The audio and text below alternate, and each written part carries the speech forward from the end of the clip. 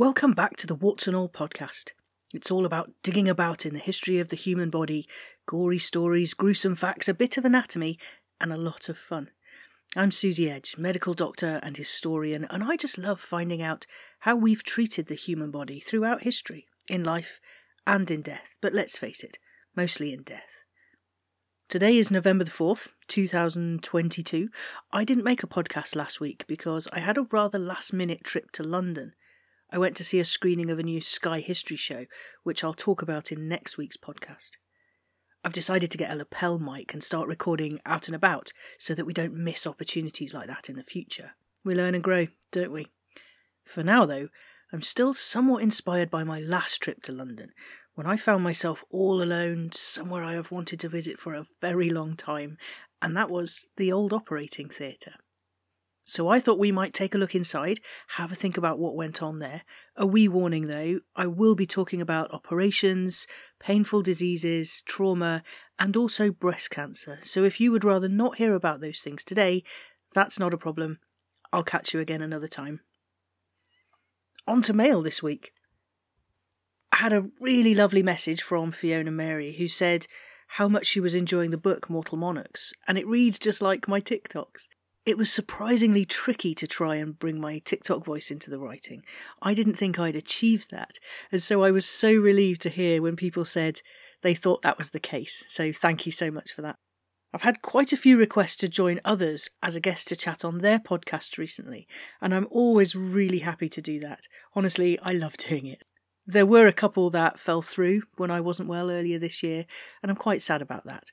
I'll have to look into the new year now, though, because my diary is pretty full up. If you want me to come and have a chat about the deaths of kings and queens and my book Mortal Monarchs, then please do give me a shout. A word on this podcast and sponsorship before we go on. I don't have a sponsor for this podcast, but if you would like to support my endeavours, then please grab a copy of my book Mortal Monarchs. It's available from the usual bookshops in the UK, and I'm still waiting for news of its arrival in hardcover in the US. Sadly, that's out of my hands, but believe me, when it comes, I will shout about it from the rooftops. In the meantime, the audio version is doing really well. I can't tell you how much fun I had recording that. When we were done, I wanted to do it again. Let me have another go. But we had finished and we had to get it out there. So it's available on Amazon in audio. That's all Amazons, not just in the UK. For now, though, let's climb the spiral staircase back in time into the old operating theatre. After pushing through the crowds at Borough Market with their wonderfully inviting pork pies, stacks of yummy-looking chocolates, and yes, fish and chips with a remarkable curry sauce, I came out into the sunshine looking for what I really came to this part of London for. Across the road, with 100 others milling about the place, it was really busy. I stopped on St Thomas's Street, surrounded by people. I looked up at the skyline to take in the striking modernity of the Shard building, and then I stepped off the street and away from the crowds into an old church. This wasn't just an old empty church, though, and I wasn't looking to pray. There, I stepped back in time.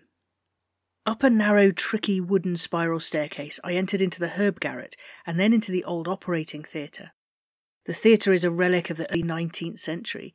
There, a semicircle of stalls look down onto a central point, where a wooden operating table stands, with sawdust below and a feeling of dread in the air. In this operating theatre, or OR as you might call it now, outside the UK, there were no beeping machines, no sterile instruments laid out, no special theatre lights above, no anaesthetists dressed in surgical gowns or nurses readying for surgery. There was no surgeon busy scrubbing their hands or donning gloves. There's just a wooden table. Here, patients would be brought from the wards beyond these foreboding double doors, and they would be set upon the wooden operating table in its commanding spot in the middle of the floor. Students and surgeons would look down on people at their wits' end, probably, in a predicament so bad that the only options were to go under the knife and risk death early, or live with the condition that could slowly kill them. This was an operating theatre built for women, because the women's wards were beyond those doors in St Thomas's Hospital. Here, operations from boil lancing to tumour removal and amputations would happen. It's also likely to have been used as a place to carry out dissections, anatomy demonstrations for students who may or may not have been party to acquiring the dead bodies from nearby cemeteries. I really would not want to be given the job of lumbering a rotting old recently exhumed corpse up those steps. I hope they paid the body snatchers really well for that. The early 19th century was a time when surgeons were dissecting criminals from the gallows and any dead body they could get their bodily fluid-covered hands on. They would learn to improve their skills on the dead, and for practice on the living, they would practice on animals, vivisection, to further their skills. It was a time when anaesthesia was a touch of wine or opium and a leather strap to bite down on. When germ theory was not yet considered, but the 4 bodily humours and the stench of miasma still ruled as a way to understand and treat illness. In the old operating theatre, which is a museum of not just the theatre itself, but the herb garret, where the apothecary would have worked, there are posters and books that describe the operations that would have taken place here. Graphic illustrations show how one might remove a stone in a urinary bladder. I once mentioned the urinary bladder on a TikTok video, and someone came into the comments scoffing, "Well, what other bladder do you have?" Well, that would be the gallbladder, and whilst we are talking about lithiasis or the formation of stones, I think it's pretty important to differentiate. Bladder stones were a popular thing to have, particularly in the days of Samuel Pepys, and the surgeons then did develop a rather horrific way to remove them, considering the patient would be awake. It sounds quite horrid, but when it worked well, and Samuel Pepys was so grateful for the relief that he got from a bladder stone operation that he kept his in a box and celebrated the very day each year when he became stone and pain-free. So Samuel Pepys was sat in a chair, legs stretched wide apart, and in went the surgeon. At first, a long device was entered into the bladder up through the penis, and there they would move it around until they located the bladder stone, and then it would be held against the wall of the bladder. Then a cut was made in the perineum, through the skin and up through the bladder, so that the stone could be pulled out. It was another risky operation, not just in terms of maybe dying from infection, but also the possibility of incontinence. But for Pepys, it worked wonders, and we're glad it did so, for we got to read his account of life in 1600s London, of great fires, of plagues, and of kissing the corpse of a long-dead queen. In this old operating theatre, such operations were still taking place 200 years later, in a similar manner. One account we have is from April 1824, when a woman called Elizabeth Reagan fractured her tibia and fibula, the bones of the lower leg. Her leg was crushed when it was hit by a carriage, and she was brought to St Thomas's Hospital. It was a compound fracture, meaning that the broken bones had split the skin and were sticking out. After a few days of waiting and watching, it was eventually decided that her limb was going to need surgical attention. She was eventually taken to the theatre for an operation. Firstly, a tourniquet was applied above the injury to reduce the flow of blood. An assistant held her leg firmly. A point was chosen about 3 inches above her knee, and a knife would be used at first to cut through the skin all around the limb. Once the skin and the muscle were cut through, a piece of cloth would be put around the muscles. This was then used to pull back the muscle away from the bone and further up the leg. The bone would then be sticking out at the bottom. This was to provide a flap of muscle and skin to be put back after the bone was cut. There's no point in just a guillotine-type action of cutting straight through the limb. One would be left looking back at it would look like a stake on the bone, wouldn't it? And it wouldn't heal well at all. So the muscles and skin out of the way, a saw was then used to break the bone underneath. Back and forth, the teeth of the saw would cut into the bone, remembering that bone is living tissue with its own blood vessels. It's not just like sawing through dead wood. Once the bone was snapped away, the lower limb could be removed for inspection later, and the muscles and skin above the amputation could be brought back down over the wound. Before that, though, hooks would be used to grab at the vessels that would have been severed, and these were then tied off with ligatures. The wound closed over and bandages applied. The whole thing took about 20 minutes, and Elizabeth was returned to her bed on the ward. And she was given brandy and some wine. Her operation was written about in The Lancet, a medical journal that survives to tell the tale today. though sadly Elizabeth did not survive. She died only a few days later. A personal account of an operation of this period from a patient's point of view survives in the writing of the novelist Frances Burney. Burney, who wrote Evelina, amongst other novels and plays, also kept a journal, and 9 months after her ordeal of going under the knife in 1812, she wrote an account of it to her sister. Frances Burney, who was English but was living in France, felt a pain in her breast. The French surgeons, who had been perfecting breast cancer a bit sooner than their English counterparts at the time, decided that she would need surgery. It wouldn't have been a light decision to make. The risks were high. This was not a simple little tumour removal. This was a mastectomy involving the pectoral muscles underneath breast tissue and lymph nodes up into the axilla. When family wrote the account to her sister, she didn't hold back. She told of how the pain she had encountered in her breast was worsening. She could no longer raise her arm in the air because the pain was so severe.